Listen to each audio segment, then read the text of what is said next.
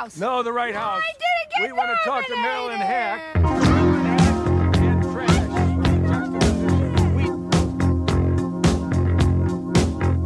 I'm from Canada Water.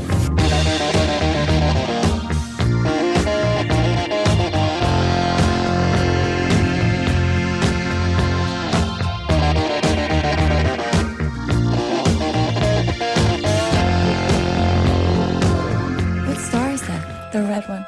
I don't know. What's going on, Justine? It's a planet that has been hiding behind the sun. Now it passes by us. I just have one thing to say. Enjoy it while it lasts. I myself hate marriages. Gabby, please. Is everyone in your family stark raving mad? I smile and I smile and I smile. You're lying to all of us. I'm not really happy. These could have been a lot different. Yes, Michael, they could have been. Just forget it. Stop dreaming, Justine. What are we excited about? Tomorrow night. That's right. I'm afraid of that stupid plan. And it is not going to hit us. You promise? Hello and welcome to the This Had Oscar Buzz podcast, the only podcast that doesn't think Breckenmeyer is too short to be a bartender. Every week on This Had Oscar Buzz, we'll be talking about a different movie that once upon a time had lofty Academy Award aspirations, but for some reason or another, it all went wrong. The Oscar hopes died, and we are here to perform the autopsy. I'm your host, Joe Reed. I am here, as always, with the rogue planet lurking behind the sun in my universe, Chris File. Hello, Chris. I am the rogue planet, like, peeking around the corner, like that shot from Mank of Amanda Seyfried, like, peeking out of the inside of a car. Like, here I am from around the sun. I imagine that, like, if a Melancholia type event happened in the current landscape, that there would be, like, memes of the planet just sort of, like, peeking around a corner and just being like, yoo-hoo, I'm here. Like... Just like, guess who back in the house? It's Melancholia. No, I'm pretty sure the timeline would just be a bunch of, like, retweets of some, like, article from a science magazine saying, like, yes, queen. Well, we'll talk about how articles from scientists were treated in this movie and how it made me absolutely think of current events in a way I was not looking forward to. Indeed. Already the prospect of watching Melancholia in my current state of mind, I was just like, oh God, this is going to be bad. And we'll get into it for sure. I'm sure we will. However, if I am a rogue planet coming to smash into our own, I am not Melancholia. I am Melancholia. Because every time I watch this movie, I remembered that clip of Dan Gilroy mispronouncing melancholy and Jake Gyllenhaal correcting him. I don't know if I ever saw that. Did I? Oh my Maybe God. I will send it to you. He's pronounced it melancholy? Yeah. Many sides to Renee that haven't been shown on film. I wanted the world to see them. Soulful, spiritual. She has a touch of melancholy once in a while. It's melancholy. Oh, it's melancholy. I'm sorry, I always get that word wrong. You're so good. That is not the first time today. You know, it's like when you go on and Jake Gyllenhaal's like, it's melancholy. It's my greatest fear that I will be talking about something and then say something and pronounce it wrong and realize it's because I've never heard something pronounced out loud before. I've only ever seen it written. And then all of a sudden it's just like, wait, I'm trying to think of a specific example because it's happened to me before and it's the worst. I absolutely can't stand it. You know how words are supposed to sound like the things that they are usually? And Melancholia sounds way more fun and festive than what the actual thing is. Also, I watched What the Constitution Means to Me yesterday, and there was that whole, she like keeps coming back to her great-grandmother who died in a institution of melancholia. So I was just like, it's all talking about like planets aligning in terms of my cultural consumption yesterday. If only Heidi Schreck showed up in this movie. Oh my God, I would fear for Heidi Schreck. I would say, like, get out of there. Just get out of there, Heidi Schreck. Get out as fast as possible. That's sort of how I was reacting to the horses. Anytime the horses showed up. Normally, I'm always just like any kind of animal in a Lars von Trier movie. I'm always just like, get away as fast as you can. Don't end up like that donkey in Mandalay or whatever. That, what was it? That John C. Reilly quit. John C. Reilly quit Mandalay because they slaughtered a animal. And then it didn't even make it into the final movie. If the culture got their hands on Mandalay, which is absolutely a movie that does not have any cultural footprint whatsoever. No, it's true. They would eviscerate it into the ground. It's wild because Dogville is by a large margin. Large Marge. Be sure and tell them Large Marge sent ya. Oh my God, a Lars von Trier Large Marge biopic would be the ultimate. But anyway, God, talk about him mistreating an actress. Just like whoever he got to play Large Marge would just be, just psychological torture the entire time. Anyway, Dogville by a large margin is my favorite Lars von Trier movie. It's the one I really love. And the fact that there is a direct sequel to it that I definitely saw but remember nothing about, and it's terrible. Never it's like the difference between one and the other is absolutely crazy. And it's not just Nicole Kidman. It's just like, it feels like, well, he planned a trilogy of these very R-towny type of movies. Right. And Nicole dropped out after the first one, got replaced by Bryce Dallas Howard. Right. And he never made the third one.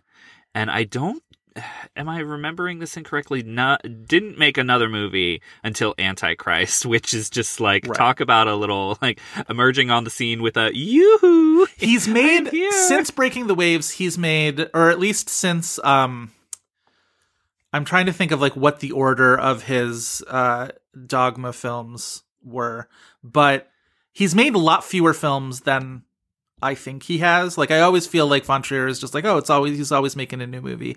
And it's like, It's really not true. He's gone through these long stretches without making films. And there's a number of movies that like didn't really get released here stateside. Yeah. And he made several movies, including Europa, which I don't think was a foreign language nominee, but was submitted, maybe? I think that's right. Because that was another Cannes movie. Von Trier also ends up on a list with Sufjan Stevens in terms of people who have planned lengthy artistic series themed on America that didn't finish them. Right. So there's that. This film, Melancholia, is also part of a trilogy that he did complete. Although actually it's also, again, anytime Lars von Trier plans a trilogy, it's not going to turn out to be a trilogy, because this one ended up being 4 films, because it was his Depression trilogy, which was Antichrist, Melancholia, and then Nymphomaniac, which ended up being 2 films. So, which I've never seen. They are fine. Yeah, I used to like when I was like younger and like discovering like cinema, movies, all whatever. Yeah. Lars von Trier was someone who I was kind of obsessed with, because like when I was like a budding cinephile was when Dancer in the Dark came out. Sure. And I like immediately saw Breaking the Waves after that, so I was like obsessed with this guy. Yeah. And it has not aged well. Though, like, I mean, the movies that are great of his, I think, are still great. But, like, of course, he is someone who has a lot of... The stories about him were already out there. Like, the stuff between him and Bjork. Yeah. With the exception of some details. Like, we knew that he treated her poorly. Is Bjork the one... He treated Nicole Kidman poorly. Is Bjork the one who, like, ran away into the forest rather than film a scene or something like that? I feel like there was a story... I think there was a story that she, like, left the set at one point. Yeah. Dogville, Nicole Kidman is the one that, like, he and Nicole went into the forest to, like, yell at each other. That's maybe what I'm thinking out. about. Yeah. Right. It was Bjork who started like chewing on her costumes because she was so out of sorts. Yeah. Well, she's like, she included that rumor in there. She's like, because someone had said that she ate a t-shirt. She was so mad, or like wanted to cause a scene on the movie. And she mentioned that when she made her statement a few years ago against Lars von Trier. She's like, I never ate a shirt. I don't know how someone can do that. Well, I think the rumor was that she ate a shirt, but I also heard that it was more that she was just like gnawing on her costume out of, whatever, anxiety. That seems reasonable. So Do you feel like there was a point in Von Trier's career where the sort of his personality began to make it too difficult to appreciate his movies, or was it just that the movies started getting bad? Because I hate Antichrist. I love Antichrist. Okay. I mean, like, Antichrist is its own beast, so to speak, of like, it's just a lot. It's so, I mean, like, for listeners who aren't familiar with this movie, it has like graphic sex scenes of like actual sexual intercourse. It has genital mutilation. Yeah. It's very gory. Charlotte Gainsbourg drills a hole in Willem Dafoe's leg and then like puts a like weight through it so that he can't chase her. It's a lot. I mean, the interesting thing, and I think this is we'll get into all of it. I think simultaneously, like, the time that Lars von Trier was perhaps the most palatable is also when it was like, okay, absolutely not. We're done with you. It's this movie. Yes. I mean, I think because with the exception of comments. Breaking the Waves, I think Breaking the Waves was his most, in terms of palatable. I think that's where the Oscars were like, ooh, fun new European thing. Like, let's give this one a whirl.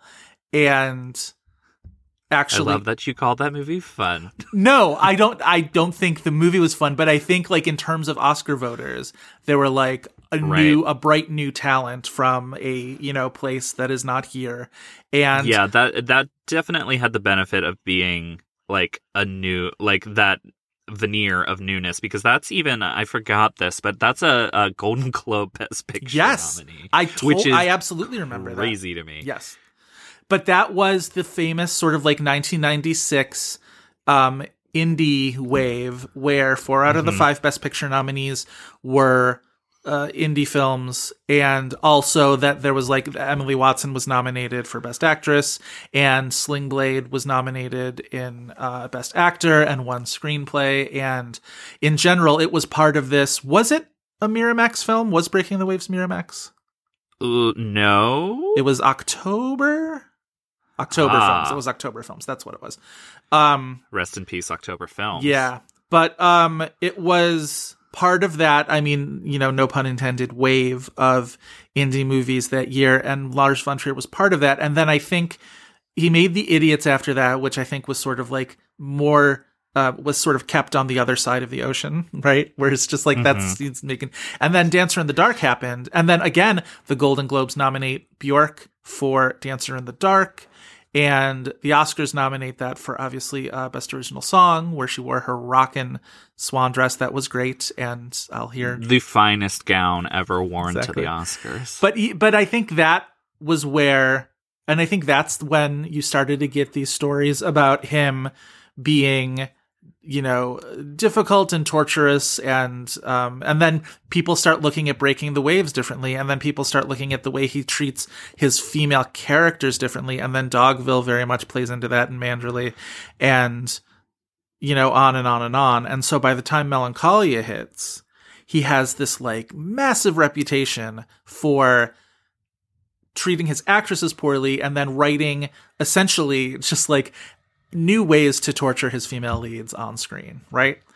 And up until the point of like Charlotte Gainsbourg's character and Antichrist like mutilating herself with a pair of scissors, and it's awful to watch.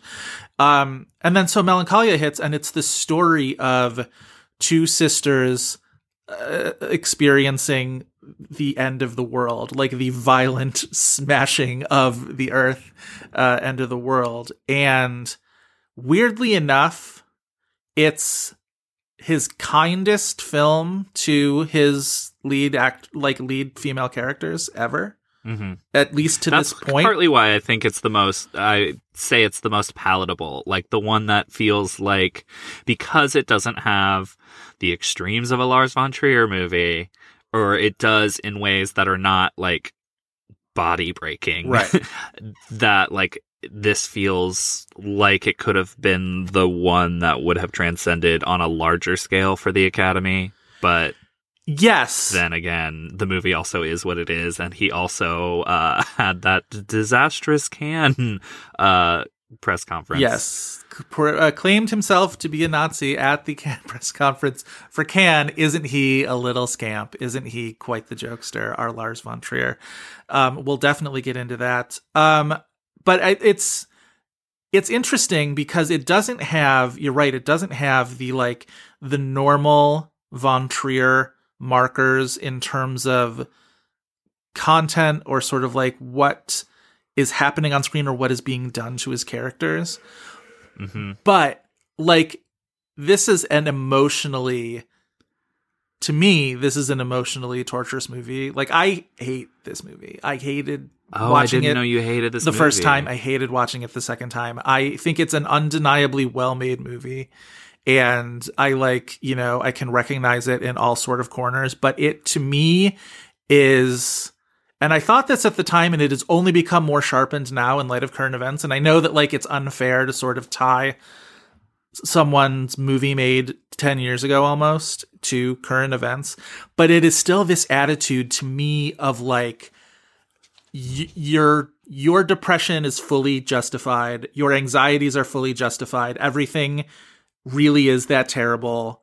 The scientists can't save you. Earth is doomed. It's beyond saving. Nobody will miss it. When it's gone, no one will mourn it. I was right to be depressed about all of this, and I embrace sort of the end of the world in all its trappings kind of a thing. And he feels very like edgelord in this, more than normal, very much just sort of like lol, nothing matters kind of a thing. That's interesting. See, I guess I don't see it quite that way, because I feel like the whole end of the world type of thing is allegorical to what it feels like to actually experience depression. And it's like the movie to me lies in the difference that the way these two sisters process the end of the world, and like what it means to be a well-balanced person and what it means to be a depressed person. Because a depressed person, you're going to expect that the worst is going to happen anyway. So when the worst is happening, like, you can just process that more because that's what your expectation of the world is. Whereas like Charlotte Gainsbourg is the one who's actually having a hard time with this. And I think what the movie is expressing is the difference between those two experiences with the world, and I guess I don't really see anything that says the world is that bad, because it's I mean to be clear, allegorical is probably the wrong word, but that's no, I think you're right. I think you're right. And to be clear, I recognize that. Like, I don't think this film is literally about the planet. I do feel like, the end of the world as a metaphor for how it feels to be depressed. Like, yes, my whole thing is, and maybe this is me coming from somebody whose sort of depressive, anxious balance tilts far more towards the anxious, but it feels to me like somebody who's being like, because he's talked about how, the Kirsten Dunst character in this movie and her depression is a reflection of his own, and that's sort of how he brought that character into the world. It feels like he's saying, this worldview that I have is not only like the correct one, you for not having it look like a fool. You are the one who is foolish. You are the one who will ultimately die crying. And I will be steeled. I'll be, Aunt Steelbreaker. I will be steeled against the wickedness of this world and anything that can happen, because I have sort of barricaded myself within this, depression. And you, my silly, anxious sister, is gonna, spend her final days looking terrified and like an idiot. And I don't know. Well, I guess what's keeping me from feeling that or getting that interpretation from the movie is just the agony that Justine goes through beforehand, because it doesn't feel like how do I want to say that? It doesn't feel like her like worldview is right to me, because he shows like how much pain she goes through, and but like, she's ultimately that correct is not about a everything. good, worthy pain, right? Sure, but she's right. In the end, she's right about everything. She can see the future. Like she guessed the beans in the jar. She knows that the planet is coming back, and ultimately, it's it's because she views the world as this way. And you can say it's sort of like accidental, but I don't think that's what the movie, I think within the allegory of the movie, I think it's saying that like, she was right to feel this way this whole time. She was justified to feel this way this whole time. The world really is ending. And to what you're saying, though, there is a certain point. Like, I haven't seen The House That Jack Built, his newest movie. Unfortunately, that's like I serial have. killer. Yeah. And it does feel like with Von Trier experiencing his movies anymore feels like we're complicit in his own destruction. Yes, by watching. Yes. So, I mean, maybe you're onto something there. I mean, I won't deny that like it is a beautifully made film, and it is like incredibly haunting, and it probably wouldn't elicit this sort of reaction in me if it wasn't effective in what it's doing. But man, I hate it. Right. I hate it so much. Yeah, I can understand that. Like, if you interpret it as like, be depressed, like you are like right to not, try to work on your mental health. I can understand hating the movie. We should do the plot description. Oh, yes, we should definitely do the plot description. This is... Hi, by the way, we're talking about a movie where the world ends, in case the last 5 minutes made no sense to you. Well, this was sort of my... I sort of dragged my feet on the prospect of doing this film. We've been talking about doing it for a while. And part of it was just sort of just like, I don't know if I want to experience this, given, gestures at everything happening in the world right now. Like, it is one of the movies that we get asked for a lot. It is. And with good reason. And people love the Kirsten Dunst performance. I think this film really galvanized, for as much as like there was already a justice for Kirsten Dunst movement sort of in the ether. This movie really galvanized that, I think, for a lot of people. This is the movie I think most people, either this or Marie Antoinette, but I think this is probably the one most people feel like if you feel like Kirsten Dunst should have an Oscar, this is the one you feel like she should have an Oscar for. Right. But we'll get into that for sure. We're talking about Melancholia, the 2011 film Melancholia, directed and written by Lars von Trier, starring Kirsten Dunst, Charlotte Gainsbourg, Kiefer Sutherland, Alexander Skarsgård, Charlotte Rampling, John Hurt, Stellan Skarsgård, and Brady Corbet, the imp of weirdo European cinema who will really show up for one scene and just sort of legit do a thing. I remember when I saw Force Majeure and he just shows up. I was like, I tweeted this semi-recently about like, or maybe this was on my Letterboxd, where it was just like, what's the all-time top 5 of Brady Corbet sort of randomly showing up in a European auteurs movie, because he also does it in Clouds of Sils Maria, and definitely in this. He's in Vox Lux, or no, he directed Vox Lux, Vox right? Lux. But does he show up in that as well? I guess that No. doesn't count because that's his own movie anyway. But he'll do this. This is sort of his kind of thing. He always seems to me like he's just on vacation somewhere. He's sort of just like backpacking through whatever, and he hears that like there's a Von Trier movie happening or something, and he just sort of wanders. I feel like he's probably just Beetlejuiced into existence in every European production. Probably true.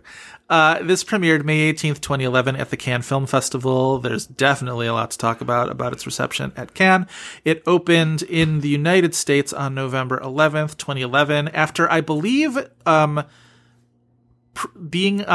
to VOD first or something. I think this is like early VOD when it was a thing, and they were testing it out because this wasn't ineligible it for wasn't. Oscar in the way that like now it probably would have been. Well, not this year. Right.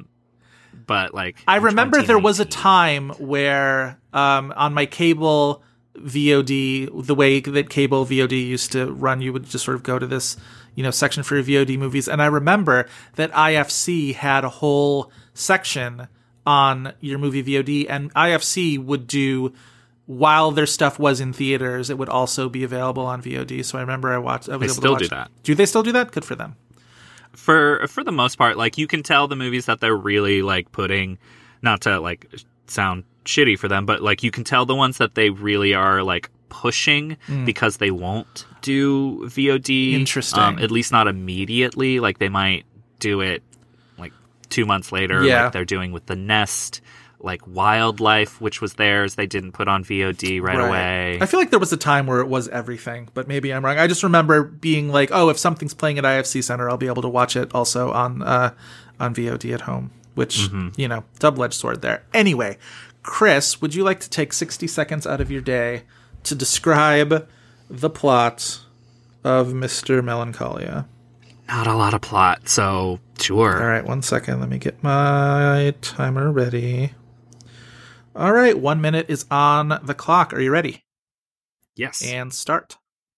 All right, Kiki Dunst stars as Justine. She is getting married in this like giant estate that she lives in somewhere in Europe, and she's getting married to Alexander Skarsgård. We find out through the night of her wedding that like everybody has been kind of pushing her to like get married, do this wedding that she doesn't really want to do. It's also like a business proposition as well. She kind of stumbles through the night progressively, is like getting more and more depressed despite how she's like presenting herself. Her mother, played by Charlotte Rampling, is an asshole and like doesn't want to be there and like hates everything and like makes her feel bad. Her father, played by John Hurt, sucks. Anyway, after the wedding like doesn't go off, she ends up in a huge state of depression while a new planet named Melancholia is going to crash into the Earth, and her sister Claire has to take care of her. And then basically Justine and Claire sit in a field and planet smash. Yeah. Time's up. Well done. Perfectly on time. There's not a lot of plot to this movie. I have to be honest. Like, you could get into the Kiefer Sutherland husband stuff. Like, every time that Kiefer Sutherland shows up, I'm like, go away. We don't need Well, the film also feels that way. Yeah. And he, like, offs himself before the planet can smash. When you were still on the wedding, 40 seconds into that description, I got very nervous for you. I was worried you weren't going to make it, but I forgot that the back half of the movie is literally just, like, them sitting around waiting for the Earth to end. And it really kind of is. There's like some stuff with the horses, but like it's mostly just biding time. It is. Until the end of the world, which like tonally makes like there's a reason for it to feel so long and drawn out before this happens. But my one qualm with the movie is like, it just feels so long. Like, there's people that love this movie and, like, watch this movie a ton of times. And I'm like, to a certain extent, and I realize this is probably one of the movies that there is a reason that it is boring at a certain point, but this movie is a little too boring for me. That wedding takes for fucking ever. And it's just all you're sinking into. And I think this is the point of it. You're sinking into Justine's sort of mindset or whatever. But I did want to ask you, because you mentioned the Kiefer Sutherland character. And I know that, like, as I said before, it's not fair to sort of paste over what's happening in the world now on this movie. But from your 2020 perspective, what did you think about the scenes and the sort of subplot where Claire, the Charlotte Gainsbourg character, keeps reading these websites that are telling her that the scientists are all wrong and that the rogue planet Melancholia is going to end up crashing into the Earth. And then Kiefer Sutherland as her husband is just like, no, don't read these crackpots on the internet. Trust the scientists, trust the experts. They're the ones who we should be listening to. And ultimately she's right and he's wrong. And he's sort of the fool in this whole situation. And how did play to you these days? The movie has that like gorgeous 10-minute prologue of these like various vignettes, and like it ends with Melancholia smashing into Earth. So it's like the movie's already built for you to know that it's going to happen. Yes. So it's like he seems like a fool the whole time. As far as it relates to current events, I felt it very deeply in those scenes, not just because Charlotte Gainsbourg Googling anything. I would watch that in any movie. She fully does like a Google search. And it's shot very dramatically, and that was amazing. But I also you love a good Google search scored to Wagner. Like that's really you can't get enough of that. We'll talk about Wagner. Yeah, she's also like on these websites constantly, and I literally thought to myself watching it, I was like, this is me clicking on 538 every 5 fucking... Oh, I said all those parts towards the end where she keeps checking the little like wire circle thing to see if the planet has gotten bigger. I'm like, I literally was just like 2011's version of doom scrolling is checking your little wire thing to see if Melancholia has gotten bigger. It's... Oh God! There was so much that reminded me. It's like when you log in every 10 minutes 2 weeks ago to see if there were any health updates, shall we say? Yes. If perhaps anyone has died. It was very that. Also, can we talk about? I was so satisfied. You see in one of her doom scrolling searches, the. Whatever the orbit is for Melancholia, it does like a loop-de-loop before Planet Smash happens. Yes. And I was like, that's a death drop. Melancholia death Stop drops it. Get the fuck out of here. Nope. Earth. Nope. Wow, what a stunt queen. Melancholia, the original stunt queen. Oh my God, you're so insane. That's so funny.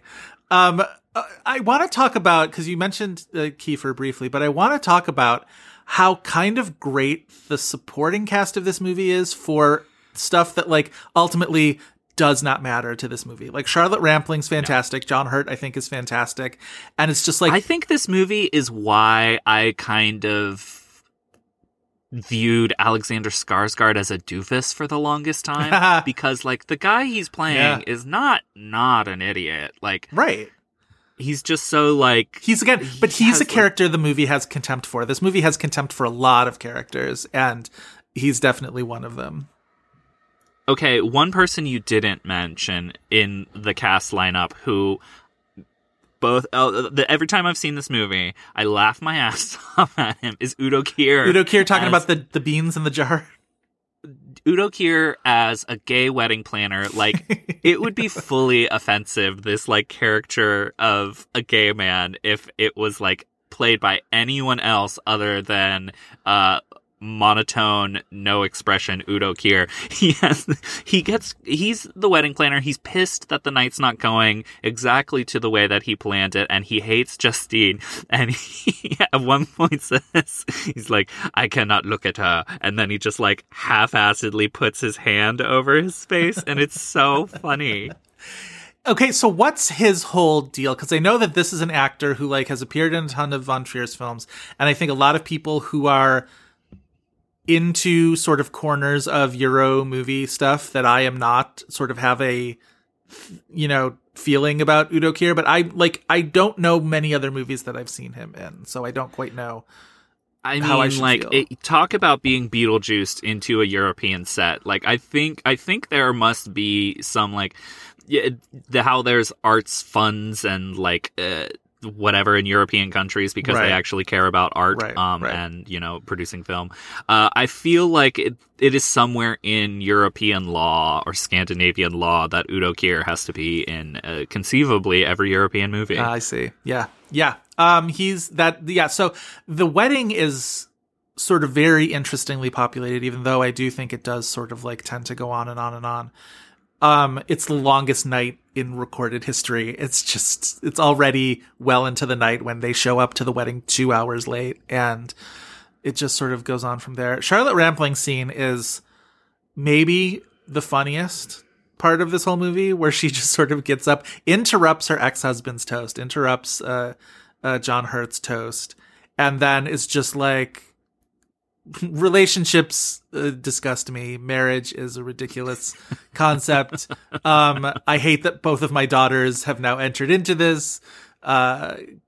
Claire, who I thought had a good head on her shoulders, really put together this ostentatious and ridiculous wedding, and enjoy it while it lasts. Like, it's first of all, what is Charlotte Rampling wearing? It's like a tie-dye dress, kind of, but it's also like I just noticed it this time, her dress is an orb. Like, it looks like a tie-dye circle in the middle of it, and the blue of is she wearing Melancholia? Is that what's going on? She's wearing Melancholia. She planet smashes the wedding. She is the planet that smashes into the wedding. The color blue of Melancholia. Wow. Oh my, you're really hitting the symbolism here, Chris. I like that.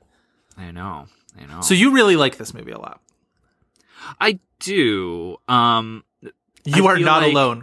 Most people really do. No, really I feel like everybody likes this movie way more loudly than I do. So I don't have like the like voracious and like consumptive love for this movie that some people have, but I do really like the movie.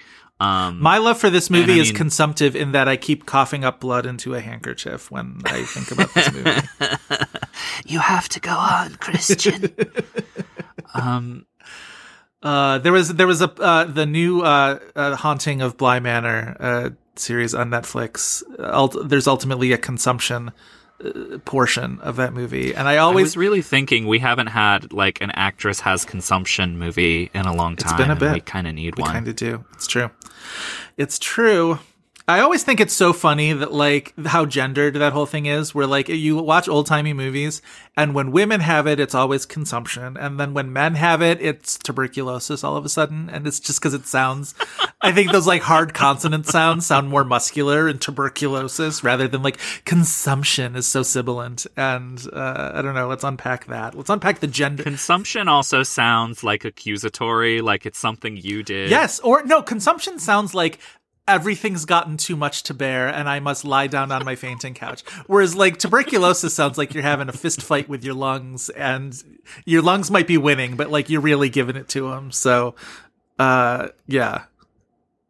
So gendered. Oh boy. What a world we live in. Can we talk about, I don't understand, I maybe don't understand math in general, but I don't understand the math of John Hurt and Charlotte Rampling giving birth to Kirsten Dunst. Yeah. They're old. They would have had a baby at like 50. Yeah.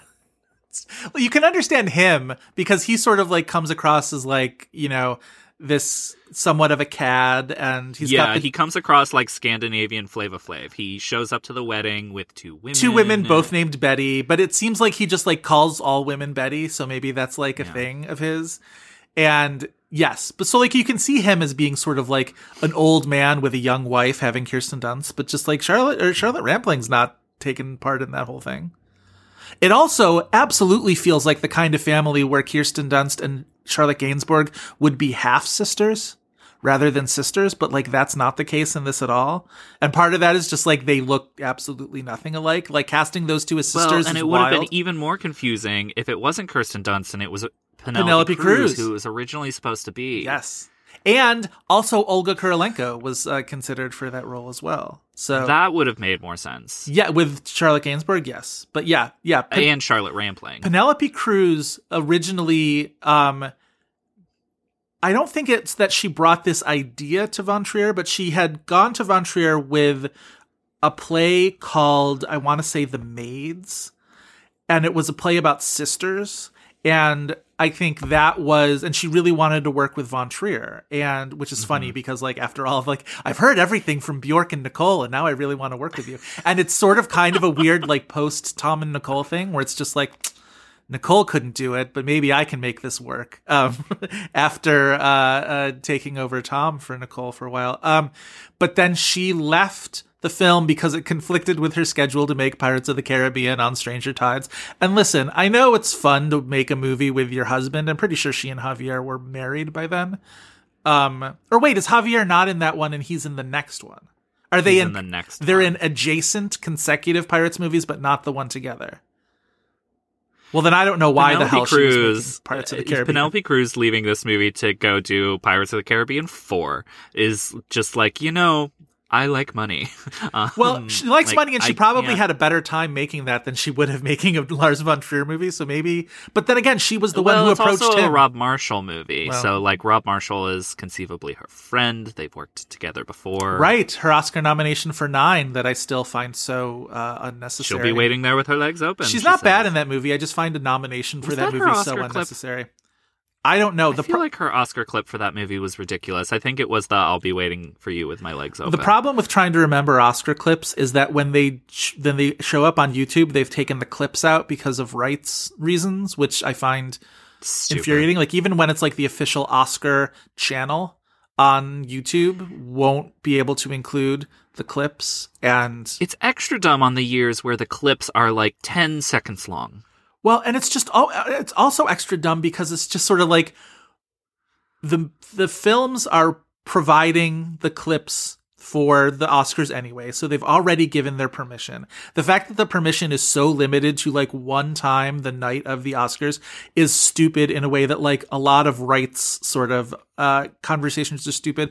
But the other thing is, if the whole point of having a copyright on a film is that you don't want it, A, to be used out of context, which I get, or B, to sort of ruin whatever experience people might have with the movie. Like, none of that pertains to a 10-second clip of a film from the Academy Awards. And if nothing else, it's extra fucking advertising for people to go back and like watch your movie, and however many years later.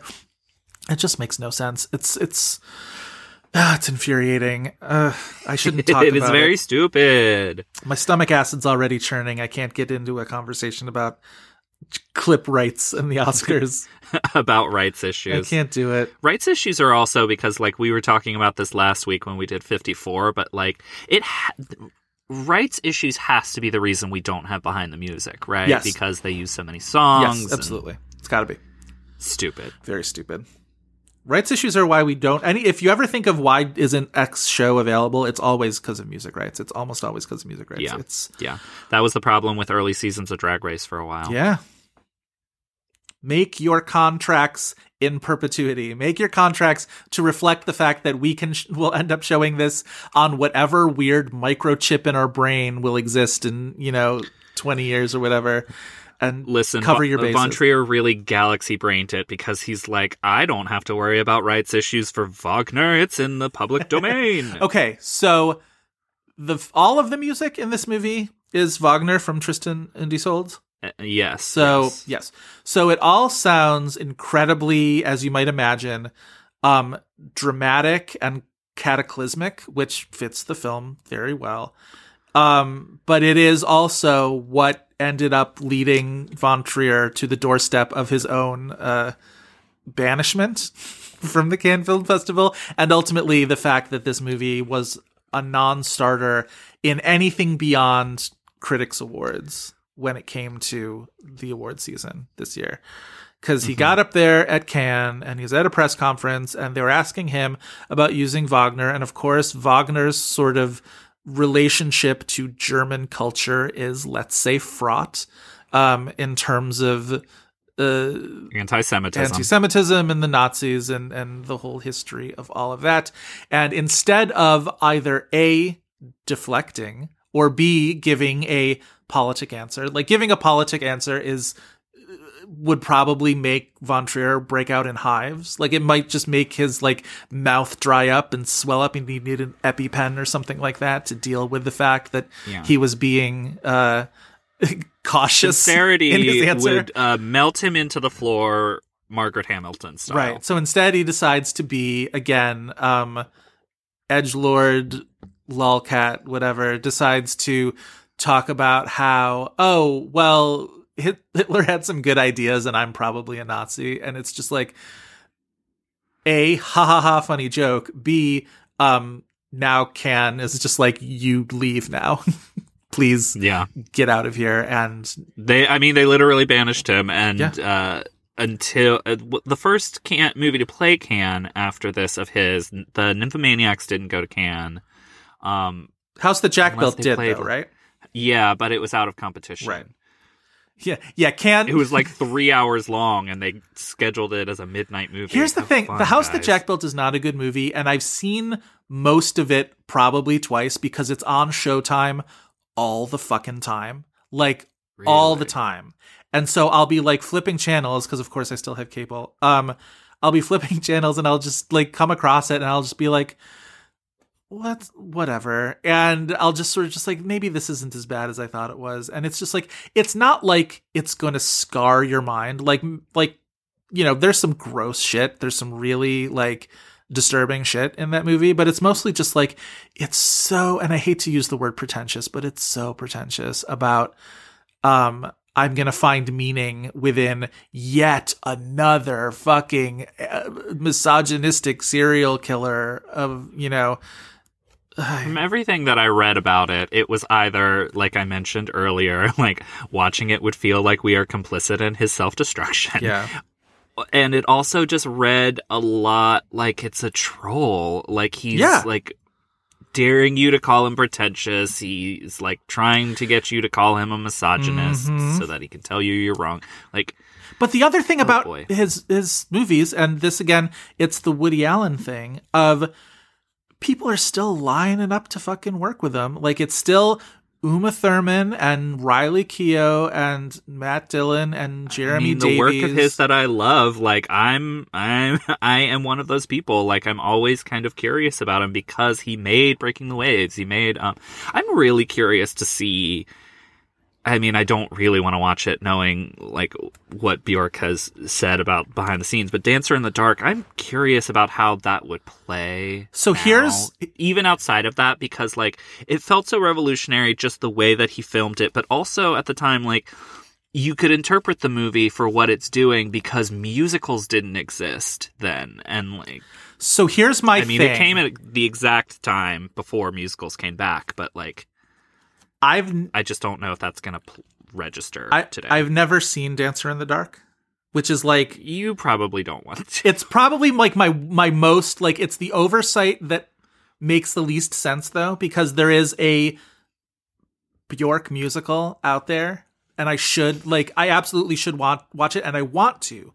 But every time I talk about it, it's all just like, it's so devastating. It will absolutely wreck you or whatever. And it's one of those things where like once you pass a certain line where it's just like, well, now it's not a movie from this year. So I don't, need to watch it to incorporate it in my like conversations about this year.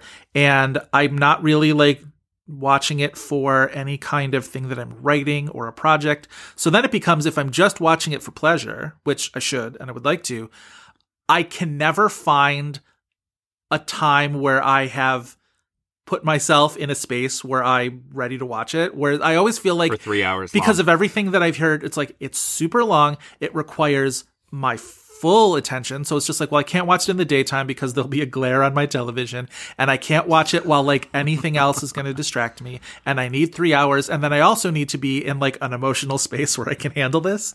And it's a lot of requirements to watch a movie like that. It's the thing of Melancholia where we're talking about that, like for huge stretches of the movie, it's just kind of boring. And that is the point. But like for Dancer in the Dark, it's the same effect, but with emotional brutality. Right. It's a lot. Yeah.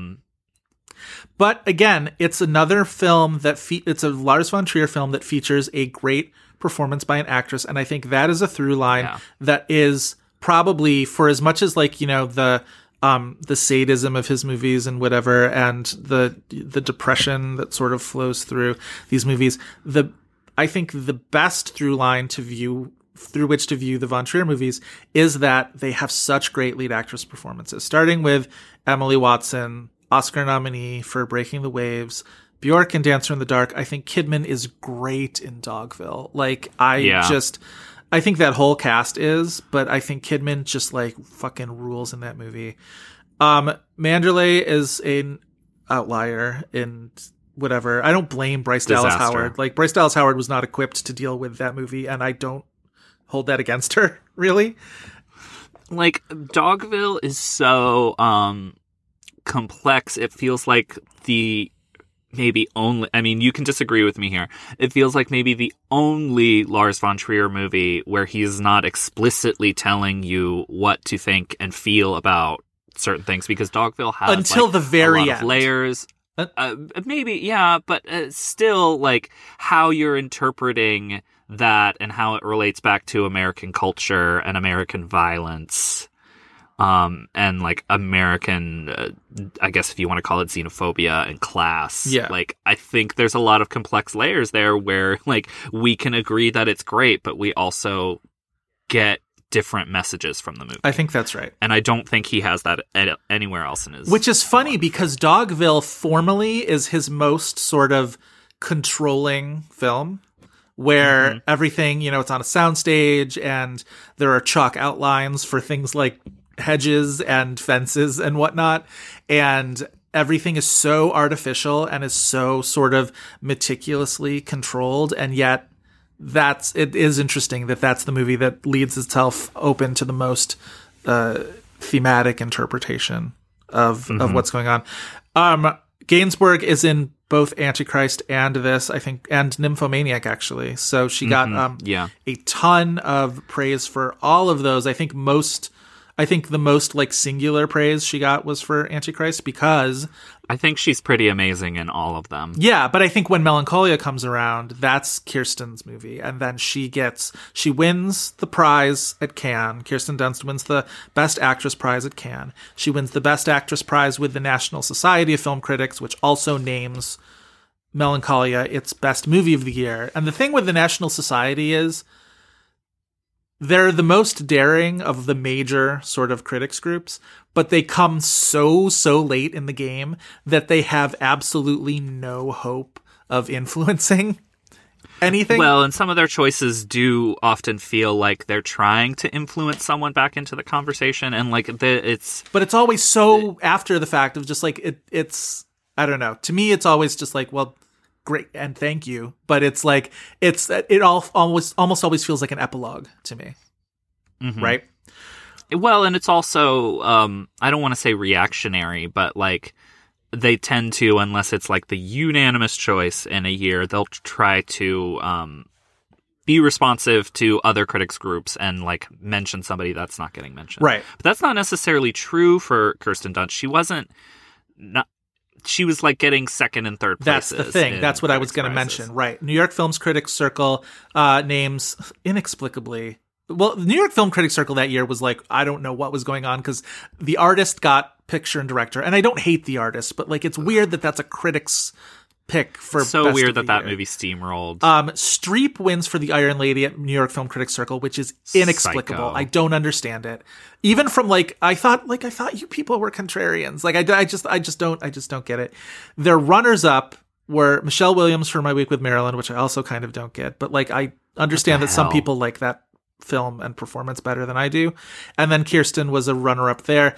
So then the Los Angeles Film Critics Association, this was during their run of completely making especially Best Actress choices that were absolutely off of the chessboard of what was going on. They selected Yoon Jong-hee from Poetry, which was incredible performance. Great performance, great like selection. We love that kind of stuff. And then Kirsten was the runner-up there as well. National Board of Review. This is the thing in researching all this Best Actress year that I forgot. Tilda Swinton won National Board of Review. She was nominated for the Globe, the SAG, and the BAFTA. Like, it's wild that she didn't get that Oscar nomination. We will absolutely do We Need to Talk About Kevin sometime. We need to talk about Kevin. But like I feel like you and I were on the same page about that movie, where it's like, okay, everybody's going to nominate her, but the Oscars are absolutely not going to do it. And everybody was so shocked, and that not happening was not shocking to me. I think I was a little shocked. I mean, maybe not like, I think once it happened, I think it was explicable to me, where it's just like, yeah, that subject matter or whatever. But it's not like Rooney Mara getting nominated for Girl with the Dragon Tattoo was any more like, that's a film with like some really dark and violent subject matter too. I guess it's presented in a more like, you know, triumphant way, rock and roll, like, and it's a, you know, it's not just the subject matter of we need to talk about Kevin. It's the movie itself. Yeah. We'll handle that. Who when else we talk were about the our movie. Best Actress nominees? This is Meryl wins for The Iron Lady, Viola Davis for The Help, the aforementioned Michelle Williams in My Week with Marilyn.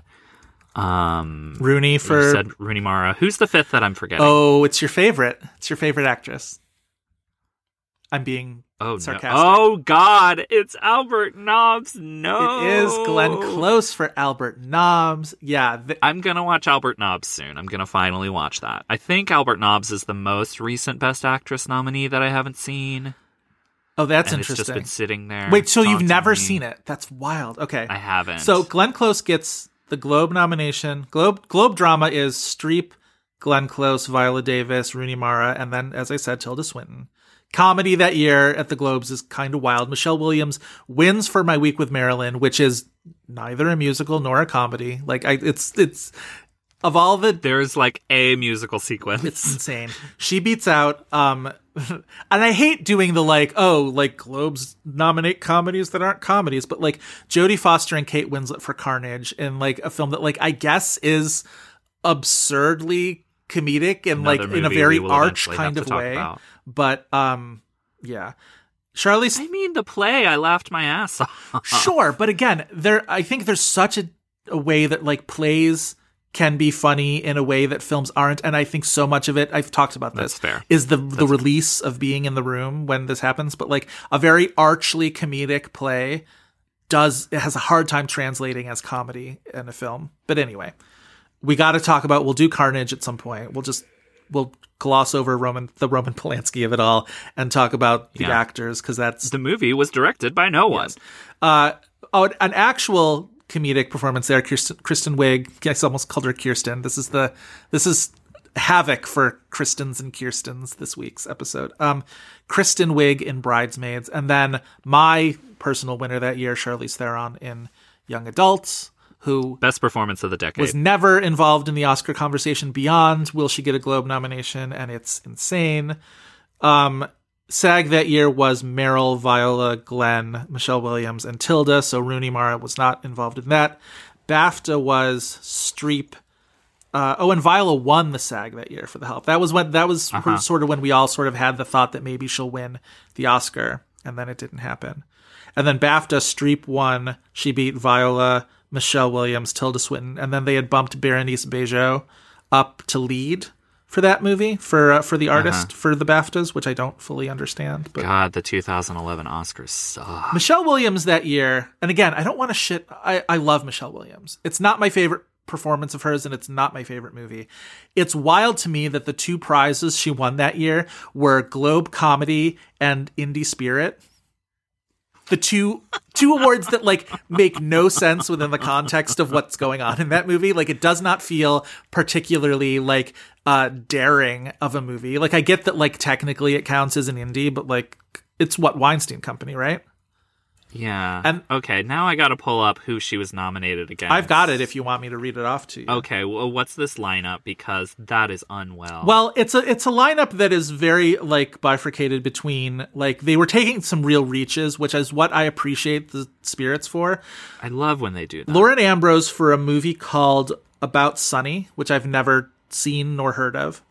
And Rachel Harris for a movie called Natural Selection, which ditto. Mm-hmm. So, like, again, these are probably, movies that played festivals and, the voters really like that. And, like, that's awesome. I like when even when it's stuff that is so off the beaten path that I'm just like, I never feel like the Indie Spirits are wasting nominations with that stuff because at least it's bringing stuff to my attention and maybe more people will see it. And I like that.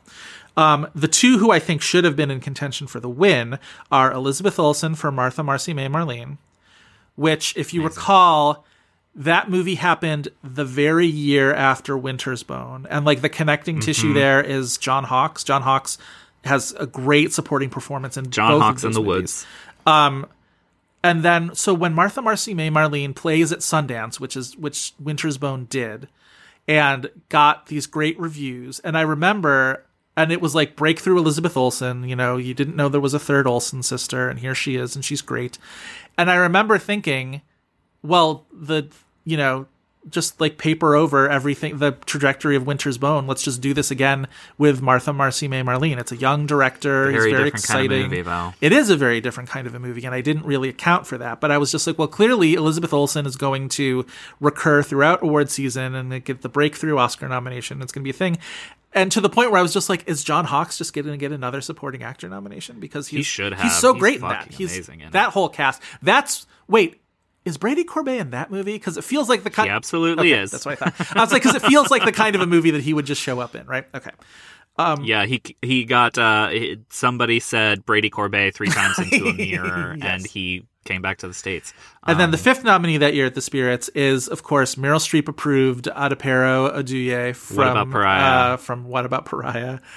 Which again, fantastic movie. Again, Dee Reese breakthrough film, and she would have been an incredibly worthy winner. Yeah. So either Adepero or Elizabeth Olsen, which I think would have been not only a better winner for the Spirits, but also a more indie Spirits kind of a winner. Like both of those feel like the kinds of movies that the indie Spirits should be going towards, rather than a Weinstein Company movie about Marilyn Monroe starring, Michelle Williams. And again, that indie Spirit gave Best Feature to The Artist. It's so weird. Blows. It's so weird. Blows. I always have to feel like whenever I go down this path, and I have to remind people that I don't think The Artist is a bad movie, and I do feel like it's kind of a little cool that a black and white, silent, whatever, a movie that was so stylistically determined, in that way, it's not nothing that won, but it's also baffling to me that so many people. Jean Dujardin is really good in it, but I just it's always a little baffling to me that it did as well as it did, and that it was premiered at Cannes and everybody was just like, "This is the thing," and I was just like, "Wait a second, when did we decide this?" Anyway. Yeah, as soon as it showed up at Cannes, it's like, well, here's the Best Picture nominee. I was like, what in the hell? Yeah.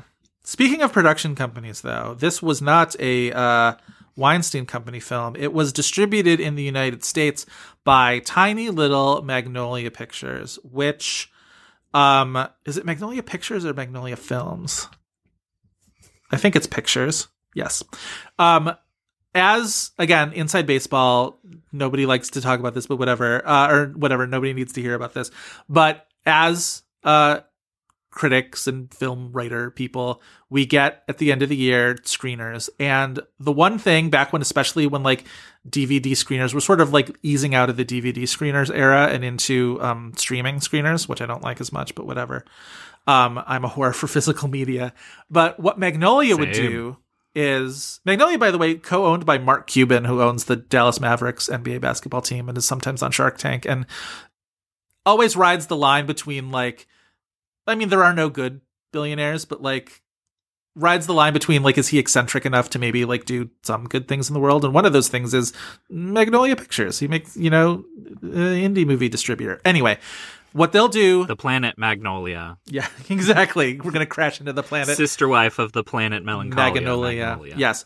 So what Magnolia would do is, and they would be the first out of the gate, is at some point in November, a big ass package would show up at your door, and it would be just 20 DVDs in tiny little little sleeves, all brandished with the Magnolia. Usually the first one to show up. Almost always the first one to show up, and it's 16 movies you've barely heard of, and then 4 that are actually, or not barely heard of, but that really won't have any kind of a prayer within awards season, and then maybe right. 3 or 4 that will. But it's just it's this bounty of films, and it's the first ones you get, so you're willing to take more chances with watching them because you don't have a whole lot of competition at that time. I always thought it was, especially the docs. I always thought it was a great strategy. Yeah, they had some great docs over the years. They one of the better documentary film studios back in the day. But it's one of those distributors that, beyond that particular quirk of theirs, sending out the screeners, they've never really had as much of a personality as an A24 or even an Annapurna or, something like that, within the indie world, right? Mm-hmm. But they've had some really fantastic movies. And so, as I am prone to do, Chris, I made a game for you. Spectacular. Where the films are, all of the answers in this will be Magnolia Pictures. Sorry, I got a little distracted because I'm looking through their list. And I saw, remember when we talked about Prime, and I said everybody go watch Ira and Abby, which is the Jennifer Westfeldt movie. Is that a Magnolia movie? That is a Magnolia movie. So good for us. It is not part of this game, however. Okay, so all of the answers to this will be Magnolia films. Back when we did, I want to say it was 7 Years in Tibet, I did a game where you would choose at the beginning whether you want 5 keywords, the tagline, or the, at that point, I think I said second build actress. This time we're going to do keywords, tagline, or the third build performer. And I will say that some of these films, not all of these films have taglines. So in that case, I'll just tell you to pick something else. But okay. All of these films will be from Magnolia movies from 2010 to 2018. I'll give you the year, and then you can tell me whether you want keywords, tagline, or third build performer. Spectacular. All right. So we're gonna go backwards in time. So we're gonna start with 2018. This is a film from 2018. Would you like the keywords, the tagline, or the third build performer? Keywords. Okay, 5 keywords. They are sexy waitress, attempted burglary, job interview, female friendship, and drinking on a rooftop. Oh, it's Support the Girls. Support the Girls. We love this movie. Janelle, we are a mainstream bar and grill. That's right. I love that scene so much. Yes, the third build performer in Support the Girls is James LaGrosse. Oh, wouldn't have gotten that. Would not have gotten that. No, he is. He's sandwiched between the girls that we are supporting in that movie. No tagline for Support the Girls, unfortunately, which is too bad because I feel like it could have had a really good one. You don't need one. Regina Hall is on the poster. That's all you need to get your ass in a seat. It's true. Listeners, if you haven't watched Support the Girls, stop listening to this podcast right now. I'm pretty sure it's on Hulu. I'm pretty sure you can watch it on Hulu right now. But check it out. Yes. Okay. Next one is 2017. Okay. A tagline. This doesn't have a tagline. So pick keywords or the third build. Oh, okay. Third build performer. The third build performer is Dominic West, who you have previously mentioned that you have face blindness to. Yeah. Yep. In 2017, what was this actor who I don't remember ever doing? Can I get the keywords? Sure. They are modern art, Stockholm, Sweden, hypocrisy, falling downstairs, and man jumps onto a table. Is it The Square? It's The Square. Didn't remember that he was in the movie. He and our friend Lizzie Moss, both in that movie. Yeah. Yes, that was the best foreign language film winner at the Oscars that year, was it? No, it didn't win. I think it was definitely put forward. That's the Palme d'Or winner of that year. Yes. Very good. Love The Square. I didn't love that movie. It wasn't for me. No, I was sort of, I think I liked it more than I didn't like it. But it gave me a lot to ponder. I think that was one of those movies that I saw that they screened for me before TIFF started back in New York. Yes, nominee for foreign language film, but not a winner. Okay, next one is from 2016. Keywords, tagline, or third build performer? Third build performer.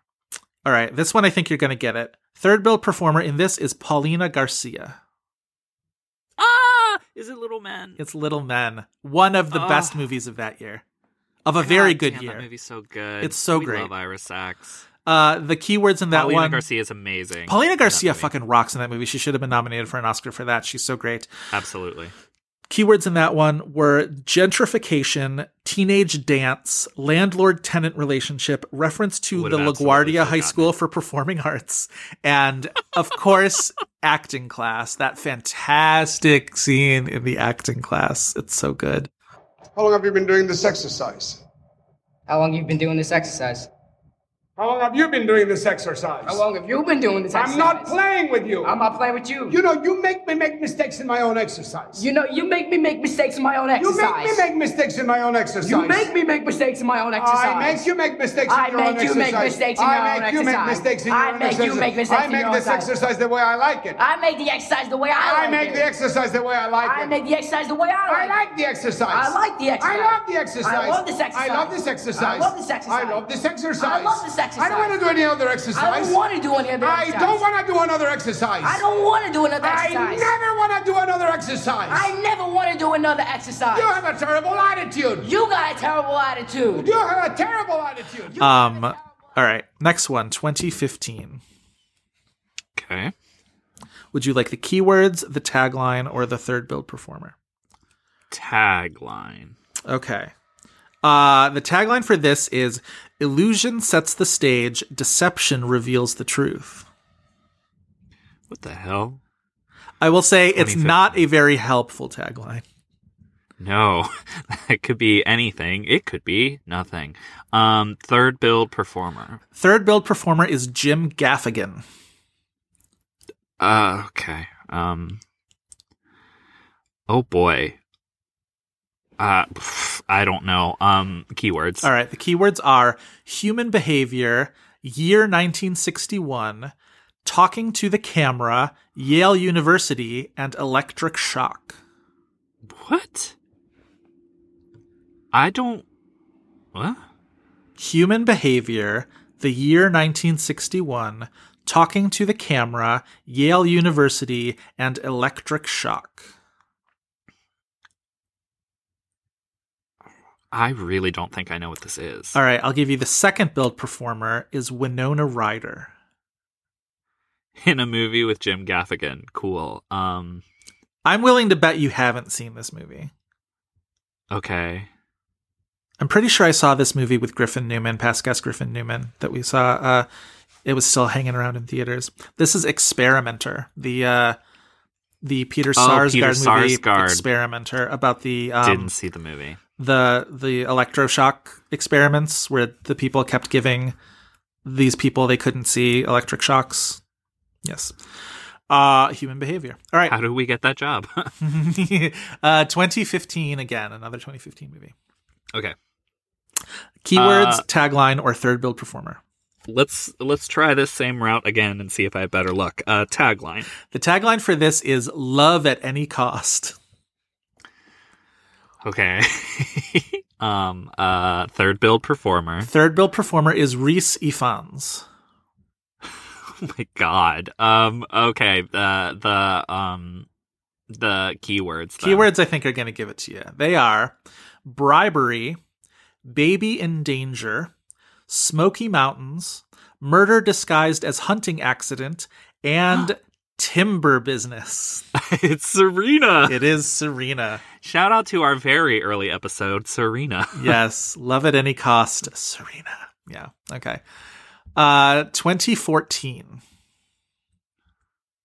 Okay. Well, let's just do third build performer on this one. All right. Third build performer is Clara Wettergren.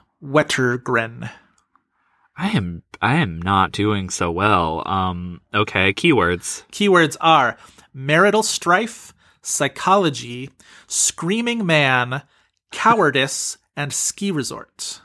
Force majeure. This is force majeure. And I'm going to take a quick detour off of force majeure because I need to tell you the other keywords. Like, keywords... Is Brady Corbett an actual keyword? No. So... all this stuff on IMDb is user submitted, right? So yeah. Plot keywords being no different. And some fucking men's rights organization got to the force majeure plot keywords because I want you to listen to, it goes on forever. Passive-aggressive woman, emotionally abusive wife, wife matronizes husband, emotionally abusive woman, mentally unstable woman, emotionally unstable wife, wife embarrasses husband, selfish woman, paranoid woman, egocentric wife.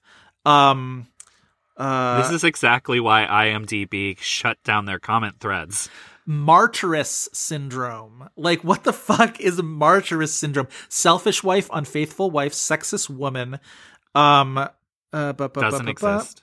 Like, it goes on for absolutely ever. Just every possible different permutation of this bitch embarrassed her husband. Some neckbeard got pissed watching Force Majeure and went hog wild on the. And how telling is it? How telling is it that, like, it's the you mad of movies, right? Where it's just like, if this is triggering you, it says so much more about you than it does about the movie. But like, if our listeners, I haven't even reached the end of the tip of the iceberg about the keywords of Force Majeure. Go check it out. It is stunning in its bald-faced revelation of the insecurities of certain men is the keywords to that movie, I will say. Wow. It is a whole thing. I was shocked. Anyway, next film is also 2014.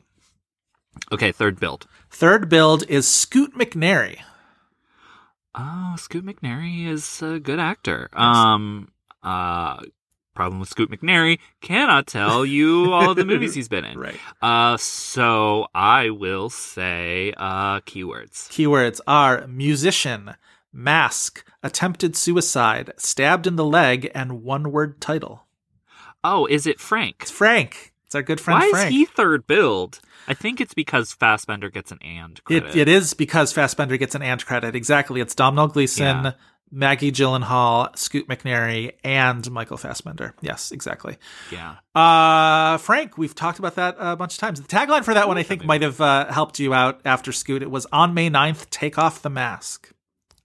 Oh. It's weird that an indie movie is including its release date in a tagline because, like, indie movies get platformed. Just like, it's just weird that, like, nobody's hanging on the release date of an indie movie except for nerds like us. Okay, anyway.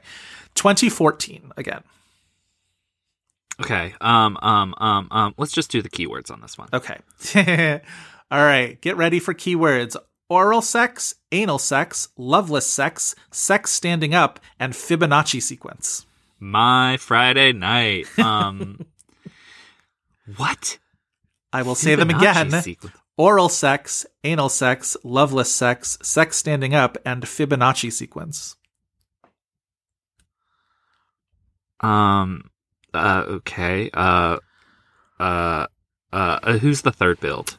I think you'll get it from this. The third build performer is Shia LaBeouf. Ooh. Put them together. Put him together Shia with those LaBeouf keywords. With a Fibonacci sequence? Put him to boot knocking. Yeah. Maybe concentrate on the boot knocking. All the sex. Lots of sex. Sex, Shia LaBeouf. Oh, Nymphomaniac. It's Nymphomaniac. I was going to say, we've talked about it. We've talked about it in this episode. It is Nymphomaniac, yes. Utterly shocking that Brady Corbett is not a Nymphomaniac. The keywords, I would also suggest that our listeners go and check out the keywords to Nymphomaniac, because it is a laundry list of stuff to try on your weekend. Okay. 2013, this next one. Okay, third build performer. Third build performer is Anna Kendrick. Okay. Keywords. All right. The keywords to this are infidelity, male-female friendship, love quadrangle, brewery, and skinny dipping. Drinking Buddies. Drinking Buddies. Yes, indeed. Drinking Buddies. I kind of like that movie. Jake Johnson and Olivia Wilde. Yeah. And Ron Livingston rounding out the love quadrangle. All right. Next one is also 2013. Okay. Keywords, tagline, or third build performer. Let's do a tagline. This doesn't have one. So how about keywords or third build performer? Third build performer. Rachel McAdams. Oh. I almost said passion, but she's definitely first build. Rachel McAdams was in 2013.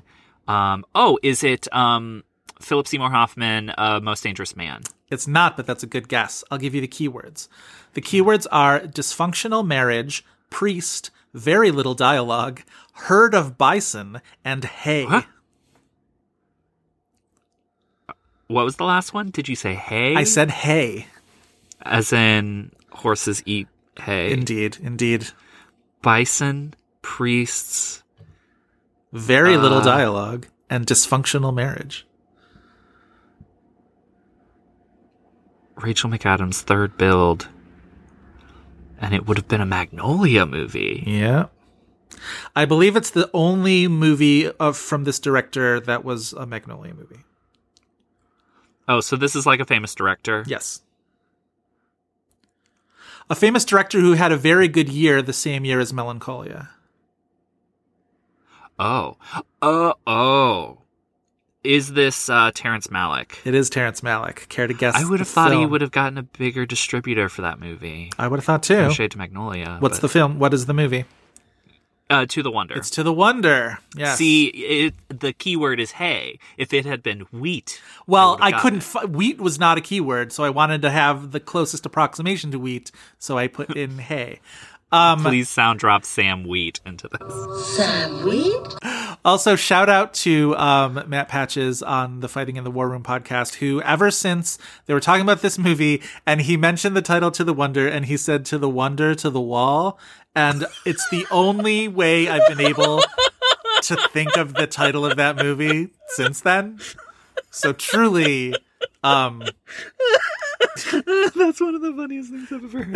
That's stuck with me ever sinst. I didn't know that happened. God bless you, Matt Patches. You beautiful bastard. Okay, 2012. Third build actor. Third build performer is Luke Kirby. Oh, is this Take This Waltz? The wonderful Take This Waltz. Incredible movie. The keywords, Sarah Polley's Take This Waltz. The keywords to this are infidelity, shaving legs, alcoholism, rickshaw, and carnival ride. I watched the trailer to this while I was researching this game, and I almost stopped everything that I was doing and put on the movie because I need to watch it again soon. It's so good. And this is us giving an advertisement to Magnolia Pictures. It is, but movies, whatever. But like, if you didn't have to stop this episode to go watch Support the Girls, please stop this episode and go watch Take This Waltz. And it was so divisive that year. Do you remember how divisive it was? Like, because people hated it. Sexism. Like, right. She's a difficult character who leaves her schlubby husband. Could you imagine if the men's rights activists... I'm kind of surprised that they didn't. We're not going to put that out there. Yeah. All right. All the men's rights activists who listen to this had Oscar buzz. Yeah. Get out of here, you get out of here. Okay. I'm Meryl Streep and you get out of here. Okay. 2010. Okay. Third build. Frank Langella. Ooh. Well, it's not Robot and Frank. It's not Robot and Frank. It's also not The Trial of Chicago 7, where Frank Langella plays Judge Richard terrible. Nixon. It's great. I love it. It's a good movie. Ugh, Langella's maybe the worst performer in it, but like he's bad. He's playing his Richard Nixon from Frost Nixon as that judge, and it's great. I love it. Okay, Frank Langella. That's not going to get me there. Keywords. Keywords are missing woman, dysfunctional marriage, health food store, domineering father, and fictional character based on real life person. Okay.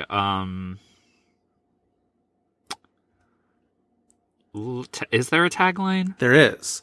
The perfect love story until it became the perfect crime. I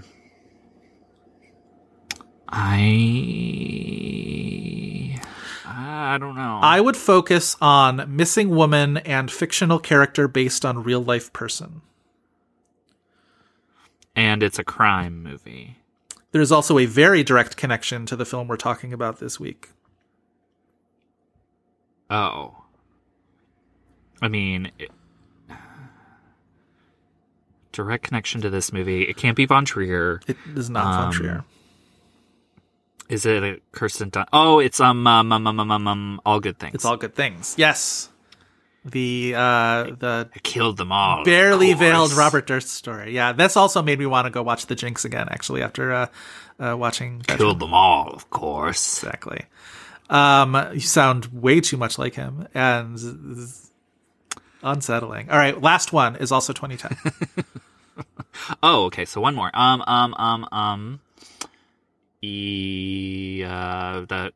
I just need to throw something out there. So, third billed actor.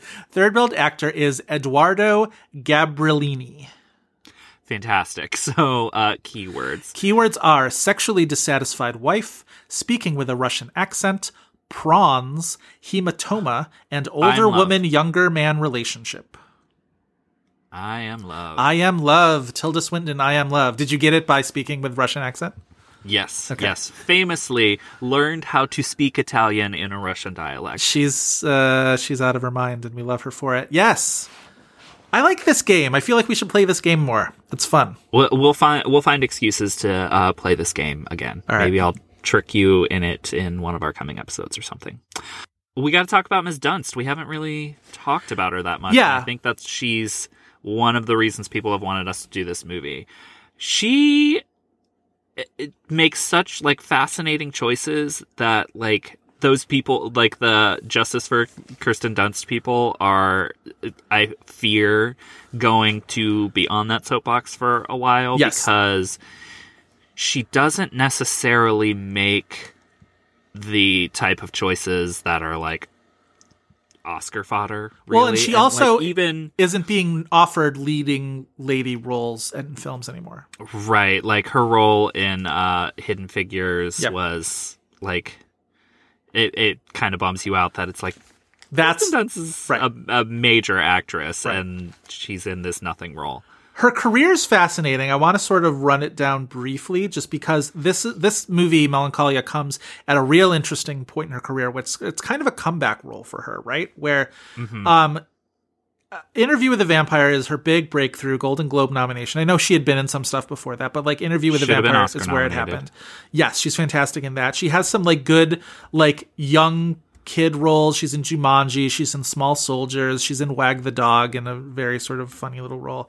And then levels up in 99. 99 is such a great year for her. She does Drop Dead Gorgeous, Dick, and The Virgin Suicides. Wait, Virgin Suicides doesn't get released until 2000. But like 99, I think it plays a festival or something like that. Right. And then 2000, it's Bring It On. So like 99, 2000 is like where Kirsten Dunst goes from being like talented young actor, all this potential, and then like all that potential hits the screen in 4 very different movies in 2000. Like that's the other thing, is what she's doing in Virgin Suicides is so different than what she's doing in Drop Dead Gorgeous, is so different than Bring It On. Even though those are 2 comedies, like she's doing real different things in both of those, and that's so different than what she's doing in Dick. And it's so, we're used to that kind of versatility from much older performers. I feel like to see that kind of versatility in somebody that young was incredibly exciting back then. I think also that level of like comedic versatility, because even though those are like body, like semi-campy comedies, like her performances in Bring It On, Dick, Drop Dead Gorgeous are all very different. Yes. Yeah, it's a very different kind of comedy she's giving you. And then in the midst of all that, to do the Virgin Suicides, where she's this sort of unknowable, ideal kind of a person. And then even within that context, she gives you something that's, of course, her first collaboration with Sofia Coppola, which would end up, bearing fruit later on for her as well.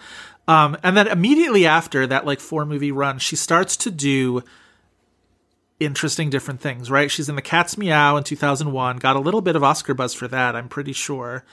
And then Crazy Beautiful, which is a movie that I feel like nobody really talks about anymore, and it's not that remarkable, but it was sort of in that... It was a not great movie that she got incredible reviews for. She got incredible reviews, and it was part of this, I feel like, kind of run of movies. I always connect this movie with that Drew Barrymore movie, Mad Love. And it felt like we have these really enigmatic, talented, young, pretty blonde actresses, and we don't know what to do with them.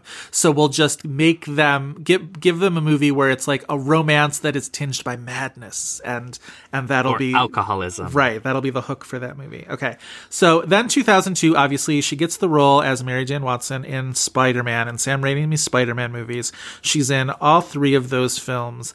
And then it feels like while she's doing these big sort of blockbuster swings with Spider-Man, she's making really interesting movies that don't all pan out. Where like Eternal Sunshine, she takes a supporting role. She's phenomenal in that movie. Yeah, like, she's amazing. She really grounds the end of that movie in like that movie is Jim Carrey and Kate Winslet's romance, right? But like Dunst, especially at the end of that movie, really grounds like what else is going on with like the Lacuna stuff which had been sort of like silly and sort of fantastical, and she really like lands the emotion of like what's going on. I don't know if that movie doesn't work without her being as great as she is in that. I agree. I absolutely agree. I think the movie falls apart without that character.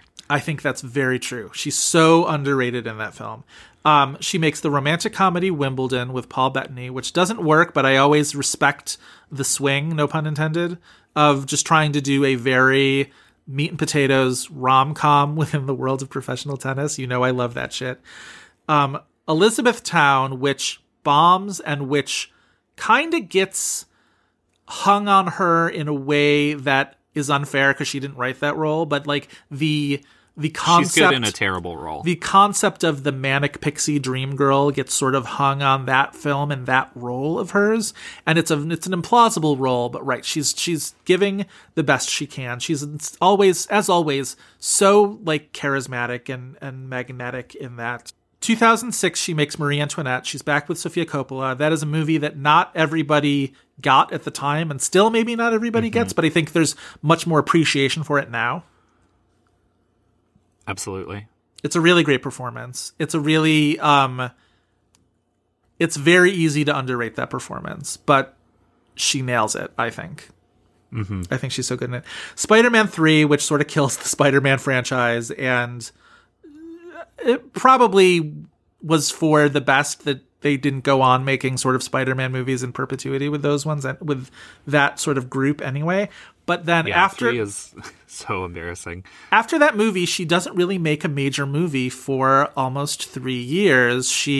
This is during that time where she ends up going to a facility to treat her depression. There were rumors that she was having substance abuse issues, and she sort of had to clear those up later, that she was going through this bout of depression, and she went to a rehab facility, for lack of a better term for it, and kind of her career really hasn't been the same since then, which isn't to say that her work suffered or that she's any less of an actress now, but like that interruption in her career never really got back to the levels that she was in terms of at least like casting.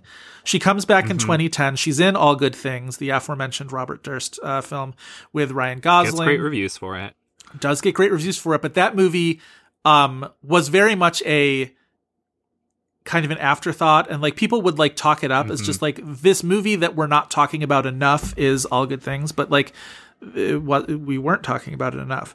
And then in 2011 comes Melancholia, and it's this great, it's probably one of her last great leading roles. I also, for as much as I don't love Melancholia, the next year my Justice for Kirsten Dunst movie is Bachelorette, which comes out the next year, and she freaking rules in that. And that's another one where it's two great performances, two really different like vibes going on. But yeah, gets all these fantastic accolades for Melancholia. And do we think it's just that like the Von Trier of it all dragged everything down and made it impossible for her to be a part of the Best Actress conversation once it made it past the Critics Awards phase? I kind of do. I mean, like we joked earlier that like this is a lot, like the movie itself is a stumbling point for Oscar, but like I don't think, if you're just talking about the performance, I don't think there's anything here that's any more taxing than like Breaking the Waves was 15 years prior. So yeah, I do actually think Von Trier was tainted enough to keep her out of the conversation. And even to the point where like at that Cannes, Melancholia was one of the like best reviewed, most widely loved movies. And like, of course, what they chose to award it is Kirsten Dunst, which like avoids having to deal with him and award the movie itself a prize. Right. But like, and that's not to say that she's not incredible in the movie, and like whatever, but like they were when it first premiered, there was like talk that it would be a contender for the Palme d'Or, and of course it didn't. Right. I don't know. I mean, we've talked a little bit about this before, and this is not to like speak ill of any distributor or like, you know, punch down in any type of way, but like we've talked before that there's certain distributors that are smaller that already have an uphill climb when you're talking about major categories, or categories that are not documentary feature or international feature. Right. That it's just like, because there's less cash flow and they can't spend the money to, you know, host parties, send out like fancy screener packages. Right. Do you feel like, because this was just before A24 happened, right? Mm-hmm. So like, do you feel like if it had a studio that had a little more muscle behind it, like an A24, obviously like a Searchlight or a, even like a Sony or at least Classics, like a brand kind of idea, like you mentioned earlier, like Magnolia hasn't been a distributor that has their own like stamp, you know what a Magnolia movie is, right? I also just feel like I do think that's possible. Like if this had been like a cool place for movies like an A24, it would have gotten it more attention. I also just feel like I can almost envision what the narrative for her is, right? Because it is a comeback movie. Like they could have really made some hay with that. They could have really, you know, talked about her. I mean, not to like advocate for, you know, film publicists to use someone's own sort of fraught mental health history, but like there is something that could have been made about her sort of battling through her own demons and making it out on the other side and all this sort of stuff. And maybe, or they could have just as easily done, and like this is somewhat disingenuous because obviously she had done dramatic work before, but the narrative of this is an actress, you know, for superhero movies and fun comedies, and look at what she's doing in this movie. That is itself a narrative that we've seen a ton of times. But the other side of that coin is, we talked about earlier in the episode about how Tilda Swinton got all those precursors and doesn't get a nomination, where you have a character who's not a, it's not that Justine in Melancholia is unlikable, but she's not approachable. Like she doesn't invite kind of warm feelings, and the film ends much like not like We Need to Talk About Kevin, but like both of those films end on real fucking downers in different ways. And it's a lot easier. Obviously, we've seen this like time and again. It's like barely worth, you know, mentioning, but like happier movies, more approachable movies are easier to sort of build Oscar campaigns around. We've seen that again and again, especially for indies. Or it's easy for them to be packaged. This is not really, and I don't even know if it's that easy of a performance to like package and sell like on the performance itself for like what's so good about it. And like, I think that's something that's very true of Kirsten Dunst, in that like she's a really fascinating, really talented actress who can do a lot of different things that are uncommon. But because they're uncommon, people don't notice it when they should. And that's the thing that makes me worried. Like if she does get the type of role that we think that she deserves and could like get awards attention for it, I'm worried that she would just be overlooked again. I'm dipping into sort of her upcoming projects. She had been on this Showtime series on Becoming a God in Central Florida, which just recently got canceled after its first season. I didn't watch. Did you watch that show at all? I don't have Showtime. Yeah. I'm going to catch up to it because I was dying to watch There's it. too much TV. I would have wanted to watch it too. I think the fact that now it's been canceled will probably make me less likely to see it, unfortunately, just because the like giant pile of TV I need to watch. It's there. So that had been sort of taking up a lot of her time. The only thing on her IMDb in the future, however, she's supposed to be in a Jane Campion movie coming up soon that is called The Power of the Dog. Handsome hubby, right? Right. Jesse Plemons, Charlie Kaufman anointed whatever, Avatar, Jesse Plemons. Yes. Also, Benedict Cumberbatch is supposed to be in that movie. Thomasin McKenzie, who was so great in Jojo Rabbit, but also Leave what No was Trace. the thing? Leave No Trace. Leave No Trace. So great in Leave No Trace. Francis Conroy's in this movie. Cody Smith McPhee. It's a well-cast movie. I want to see what the status of this is, at least on IMDb. It is said to be... Doesn't it usually tell you if it's like filming or whatever? Maybe not. It says it's in post. It says it's in post. Okay, so maybe we will see this movie soon, which would be cool. Because it's Jane Campion, I would be willing to bet that it's next year's Cannes. Oh, that's a really good point. That's a very good point. I'm trying to see if there's and it's a Netflix. It's a Jane then Campion I rescind Netflix. everything that I said. It will not be. It won't be a Cannes, but we'll have a better chance to see it. They might show it out of competition. They were supposedly going to show Da 5 Bloods out of competition, right, this year. Yes, because Spike Lee was also going to be the head of the jury. Correct. But yeah, so also I think the fact that it's a Netflix movie means there's a better chance that we'll see it sooner than later, perhaps. And again, I mean, whatever. I don't want to get into the whole theatrical versus at-home viewing. Obviously, a Jane Campion movie deserves to be seen on the biggest screen possible.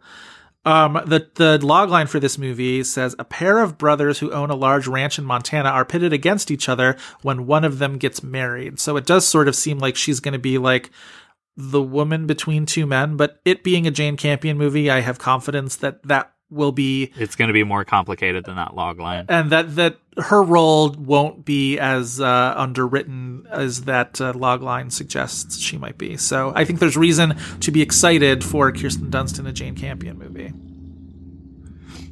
I would say for Kirsten Dunst that the opportunity that should have been taken to nominate her, and I don't want to go too far into it because we could do an episode on this movie. She's amazing in The Beguiled. I think she's the best performance in that movie. Oh, go on. She's like perfectly cast for like what she's asked to do. But like, and that's, I know a lot of people have complicated feelings about that movie. I think that it's great. I want to see it again. I feel like I didn't walk away with strong feelings about it in any direction, and that seems so odd to me from a Sofia Coppola movie that I want to see it again. Mm-hmm. Well, maybe we'll eventually do an episode on it. Do you feel like, because we watched Sophia's latest movie, On the Rocks, recently, a movie that I liked and you loved. I seem to love it more than most people do. I think it's wonderful. I think, first of all, these people that are out there that are like, it's Sofia Coppola's worst movie. I'm like, okay, well, we just started this limbo game and the bar is at the ceiling. I don't think Sofia Coppola has a worst movie. That's my take on things. I guess The Beguiled, I feel like, is her worst movie, but like, whatever. Like, that doesn't mean anything. She makes great movies. When this episode airs, the movie will be out there, I believe. So, like, there'll be more opinions than the first opinions.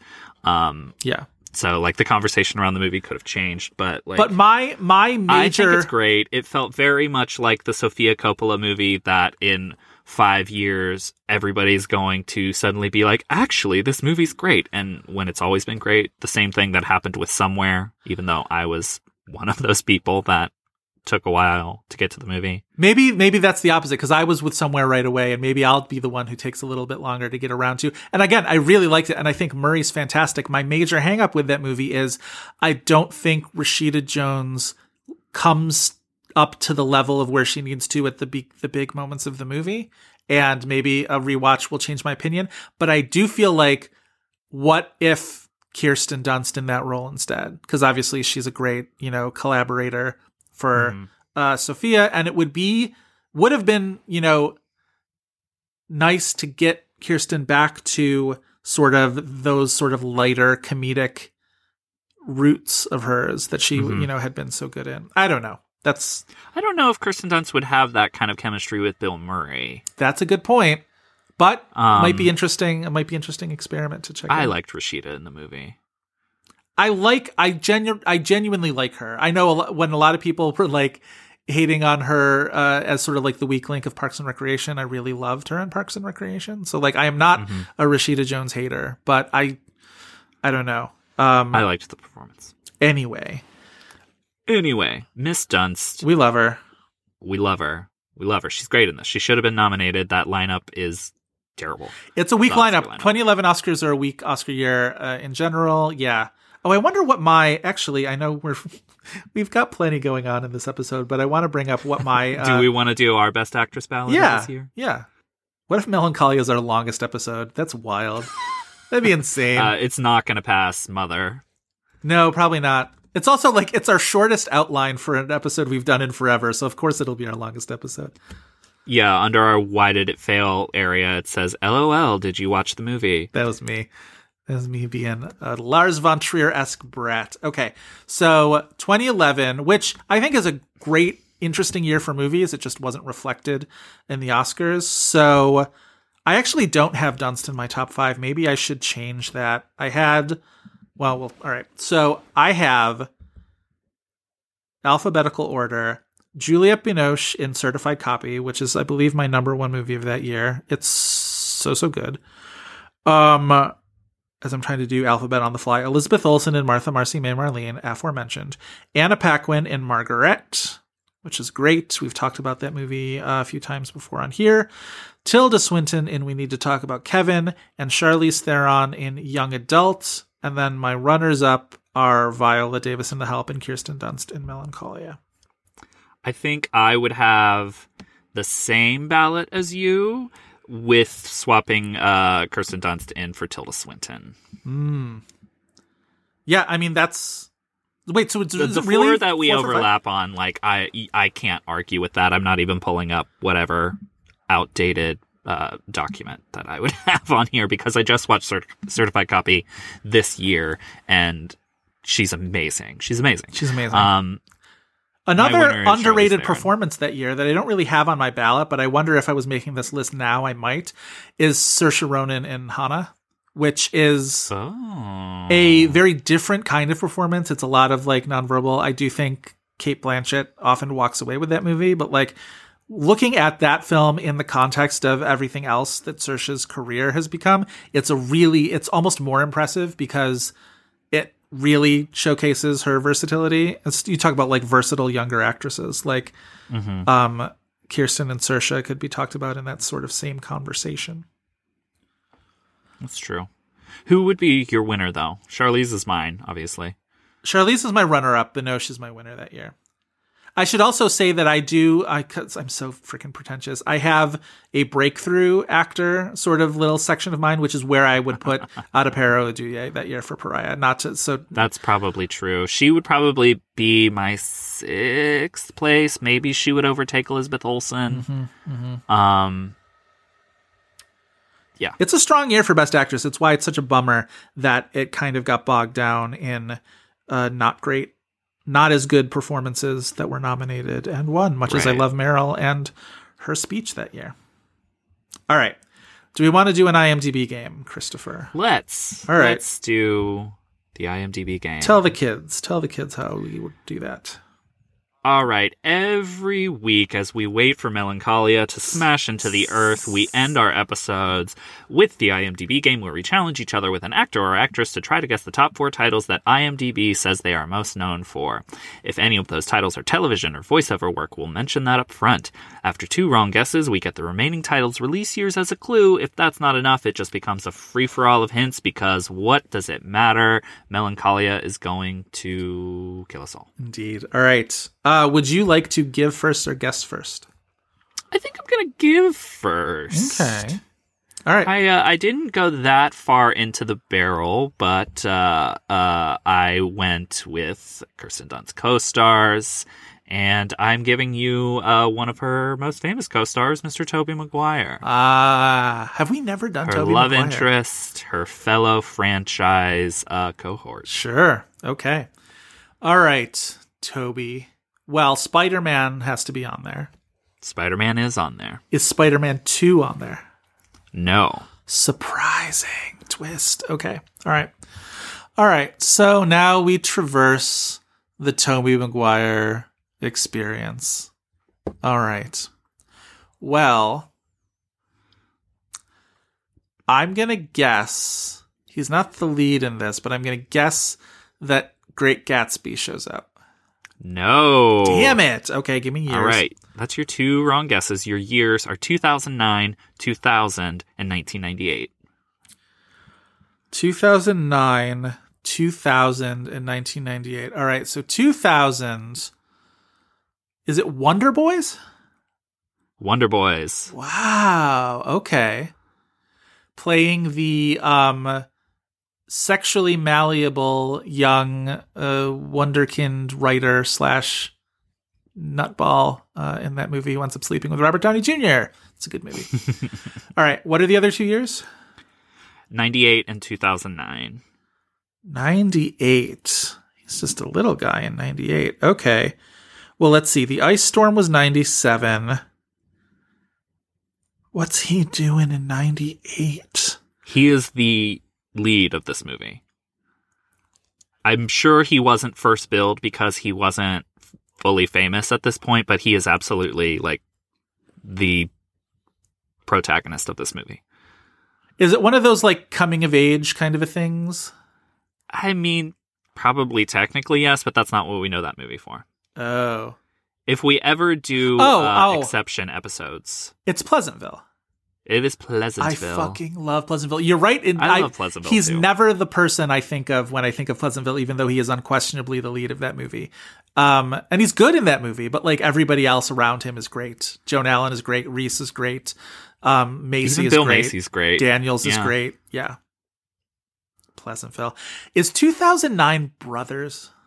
It is Brothers. I can't we did an episode on it. I can't believe it is the first Brothers. movie on his known for. Over Spider-Man 2. That's over freaking Spider-Man. Wild. That's absolutely wild. All right. Well, I got that one quicker than I thought it would. Do you have for me? So I went the Von Trier route. We talked about how the one Von Trier movie that I really like is Dogville.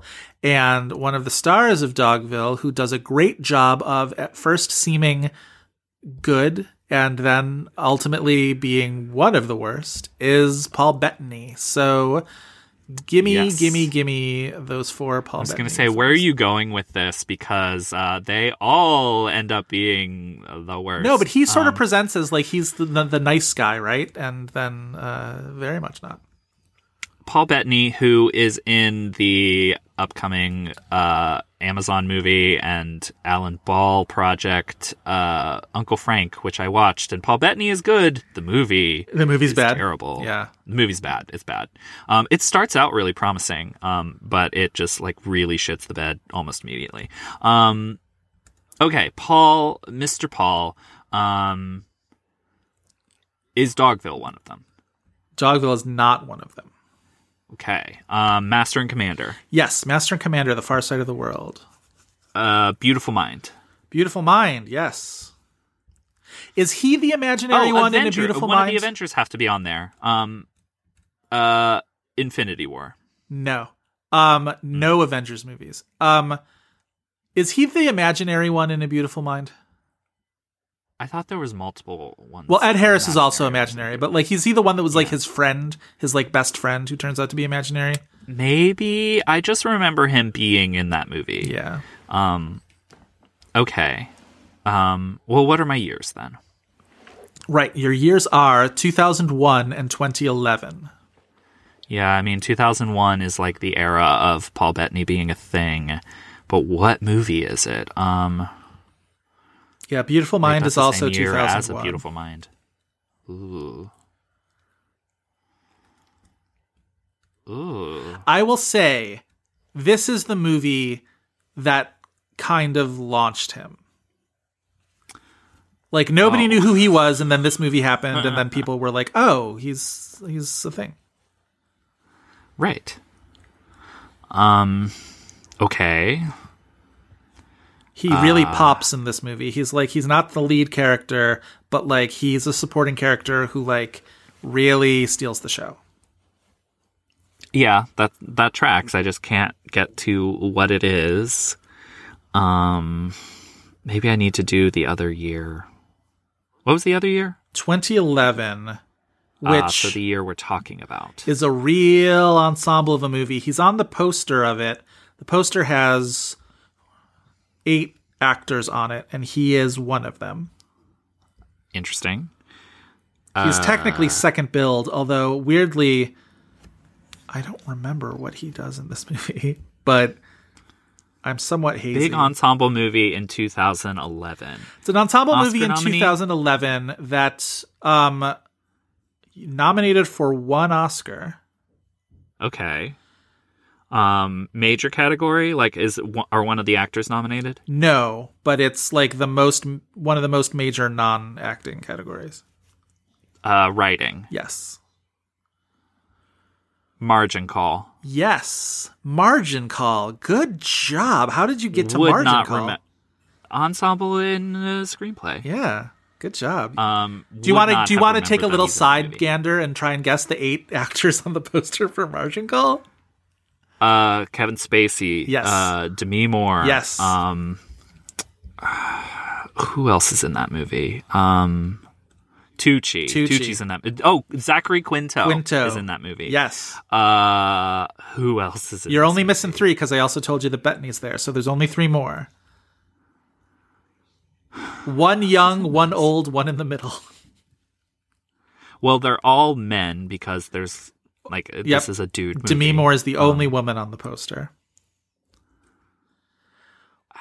One of them was on a famous youth-focused television show.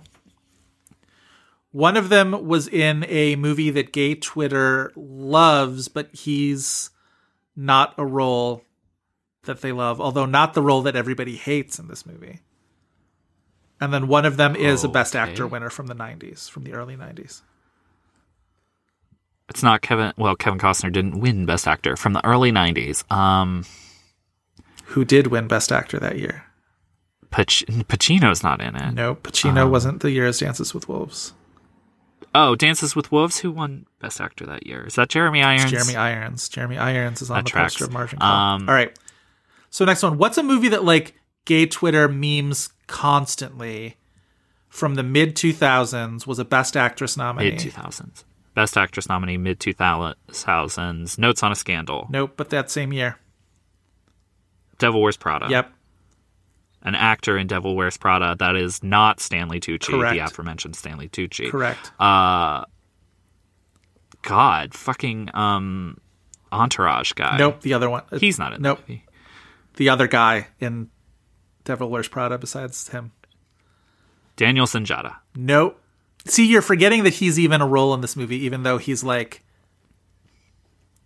pretty prominent to the narrative. I know who he is, the blonde one. I just don't know his name. Simon because, Baker. He's Simon Baker. Yes. He could easily be Doug Scott to me. Yes. Yeah, Simon Baker in that movie is a anthropomorphized metrosexual scarf. Exactly. All right, so your last one was on a very famous youth-focused television show in the late aughts.